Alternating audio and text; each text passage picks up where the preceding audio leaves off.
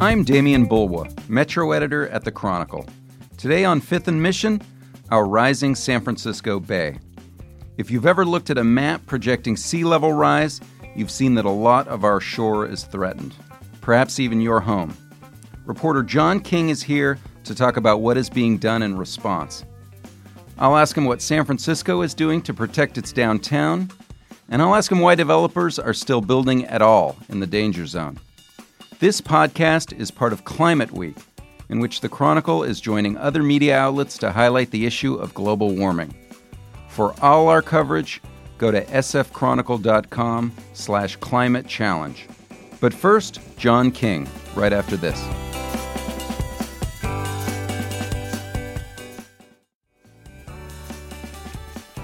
John King, thanks for coming back. Always a pleasure. John, you are our urban design critic on one hand, and you have become one of our main climate reporters on the other. Why is that? Well, back in several years ago, I found myself thinking more and more about how do you plan the Bay Area given the likelihood of sea level rise. You know, urban design critic isn't just architecture or parks or plazas or the width of sidewalks. It's how does this big region, the Bay Area, fit together? And the Bay Area fits around the Bay. And if indeed the Bay is going to be 3 feet higher or 6 feet higher or 10 feet higher by 2100, we need to start thinking now about how do we plan this area so people can still live here and, in fact, enjoy the Bay, other than seeing it wash by their window in the morning. Yeah, I wanted to start by asking you about these maps that we print in the Chronicle all the time, and people have probably seen them. They show the estimates for where the water is going to be in a decade, in 40 years. How should people be looking at those maps and sort of regarding the Bay Area? Well, it's tricky. The problem with sea level rise is that everybody has slightly different numbers. Everybody has slightly different time frames. And everybody credible admits they have no idea of how fast this will move, except it will probably increase in the pace after 2050. But so the maps, I think, are hugely important in terms of saying this area, if we don't do anything, will be underwater. East Palo Alto, a lot of that is basically at sea level. Parts of Richmond are basically at sea level. Anyone who's been on the island of Alameda knows that you have not ascended the Alps to get there. You know, parts of San Francisco, the financial district is mostly on fill. It is pretty much at sea level. All these places will be very dramatically affected if the tides climb, which every study says they will. That's credible. And the thing is, it's not just the water gently lapping up. It's the water is higher, plus on a high tide day, plus on a stormy day. You know, you start getting storm surges, and 3 feet, which sounds, oh, we can deal with that, might become 6 or 9 feet that day. So anyway, the maps are good because they show you what the most vulnerable areas are. But it's not like everyone's just going to ignore this as it's happening. You know, you can't have water rushing up Market Street twice a day to Sansom Street and say, wow, this is crazy. It's so different from when I was a kid. No, it would help my commute a little bit, I think. That's it. You know, so I think the maps are good in terms of showing the vulnerability. However, the assumption is we'll do something about it in the meantime. Yeah, so big F in terms of if nothing is done. Exactly. Okay. I want to ask you about what you've been writing about, ways that the folks in the Bay Area, the steps they're taking. But first, you were writing about a lot of big projects in the Bay Area, including a plan on Treasure Island to fill it with housing. And I think a lot of readers look at that and say, why are we building in low-lying areas? Yeah, it's interesting. You can really see how public awareness of sea level rise has changed over the last 15 years or so, where Treasure Island's been actively planned. Because 15 years ago, man, I'm getting old. When you're talking about Treasure Island, people would say, that's crazy. What are you doing talking about putting 6,000 or 8,000 homes out there? Don't you know what the Bay Bridge is like? Yeah, exactly. Now that's crazy. What are you talking about putting 6,000 or 8,000 homes out there? Haven't you heard about sea level rise? So it shows people are connecting. But the argument that decision makers make with Treasure Island in particular, but also there's a naval station, I think, on the tip of Alameda Island, San Francisco Pier 70, an old steelworks. The last project it did was the BART tube. That's how long it was out of commission. And there's a lot of development There's going development there going on right now. Candlestick Point. Candlestick Point is planned. India Basin. The Giants parking lot for the ballpark. I mean, that is going to be developed as a mixed-use neighborhood. All those areas, the argument is, okay, let's say that sea level rise is 3 feet higher in 2070 and 5 feet higher in 2100. We have so many pressing needs right now for housing, things like that. Do we just ignore all this close-in area? Or do we think, how can we design it in a way that's adaptable as the sea level rises and create tens of thousands of housing units on what often is publicly owned land? So we can have requirements in terms of affordable housing and things. With Treasure Island, and if you go out right now, you can see it happening. A lot of soil's being carted in.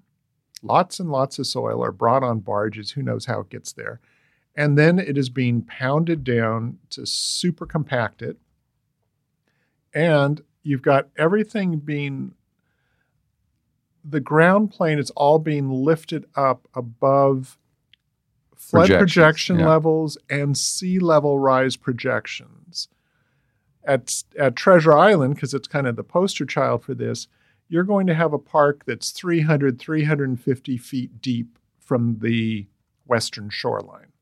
So it's not like now now you just see it fenced off dirt. But it's not like you've got this little walkway along the edge of the island and then roads there.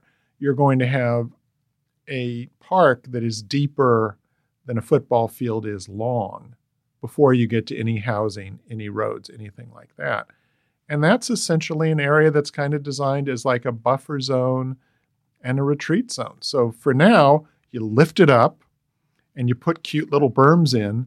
But gee, if projections say that in 2080 the berms need to be 2 feet higher, you re-landscape it. It's crazy, but I mean, it's what they're working on. And is part of the arithmetic that the cities and the experts are making and the developers is that something is going to be done to solve the issue? I don't think to solve the issue. It's more we'll figure out how to deal with it. And weirdly, people will accept the fact it's happening. That instead of this cataclysmic, oh my God, what if things go up 10 feet? Well, if it goes up 10 feet, that's really a problem. But it's more if you do see things coming up, it will be, well, how do we live with this if we want to live here? I mean, the same way that people freak out about earthquakes. It's like, why would someone live knowing that between the time this podcast is taped and goes on the air, so to speak, there could be a huge earthquake? It's like, well, you live with it. I mean, it sounds crazy, but that is what we're going to be dealing with in the decades ahead. Sure. So this week, once again, you've kind of taken stock of what the Bay Area is doing. What are they doing? Give us kind of an overview of whether we're responding to this. The Bay Area, decision makers, advocates and everything, they're having lots of meetings, lots of working groups, lots of studies. Voters, to their credit, San Francisco voters have voted $425 million in taxes for sea level to work on the seawall along the Embarcadero. It was what, 80%? Yes, support, right? It was around there, and it's the down payment. It's like the first 10% of the money, but you need the money to get going on the work. And then Bay Area-wide voters approved a bond, the first 9-county bond in Bay Area history, to create like $25 million a year in kind of Bay improvement money in general, but a lot of it's really steering towards sea level rise. So work is being done. The problem is, if you focus on sea level rise, it's this huge, enormous, unknown, slow-moving catastrophe. That's the phrase everyone likes to use. Yeah. And you can look at it and say, okay, we talked about creating 100,000 square feet of marshes around the bay by 2030 so that they can kind of serve as sponges and get settled in. So as the water keeps rising, they can absorb the water and kind of retreat, blah, blah, blah. We've still got 26,000 acres totally unaccounted for and 18,000 acres in the planning stage. So we're probably going to fall short. Well, the problem is a lot of people would say, well, sea level rise sounds important, but I'm more worried about where my kids are going to live. I'm more worried about this homeless problem on the street of very, what seem to be dangerous, mentally ill people. Much different than just someone without a house, but more someone who seems threatening on the street. I'm more worried about perpetual gridlock in the Bay Area. You're telling me the most important thing to worry about is how high the water is going to be in 2100? So I mean, there's a lot of frustration that we're not moving fast enough among people who really care about this. But the Bay Area has a lot of front burner issues competing for attention. Well, and including reducing carbon emissions, which is the other part of this issue. Yeah, I am not a science reporter, nor do I play one on TV. And the problem for me doing this stuff is the science keeps getting more and more precise. So I worked on a number of series a number of pieces in 2016.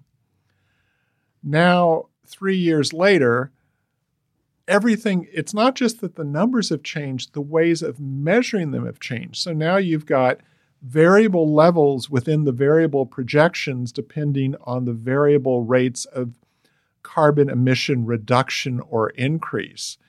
And, as someone who's trying to think, well, how do I work with our graphics people to do a good, straightforward map? It's like, which numbers do we choose? Sure, and getting back to the maps, people really want a definite. They want to know where it's at, not only for planning, but they want to know, is my house underwater? The first time we did a big map in the paper, I give credit to the Bay Conservation Development Commission. They really started pushing this issue around 2005, 2007. We ran a front page map, and it was like a sensation. It was a real novelty. Now it's kind of a real junkie could look at the map and say, wow, the difference between the Chronicle's worst case scenario map and the one that it had 10 years ago, there's a lot more of Alameda Island gone.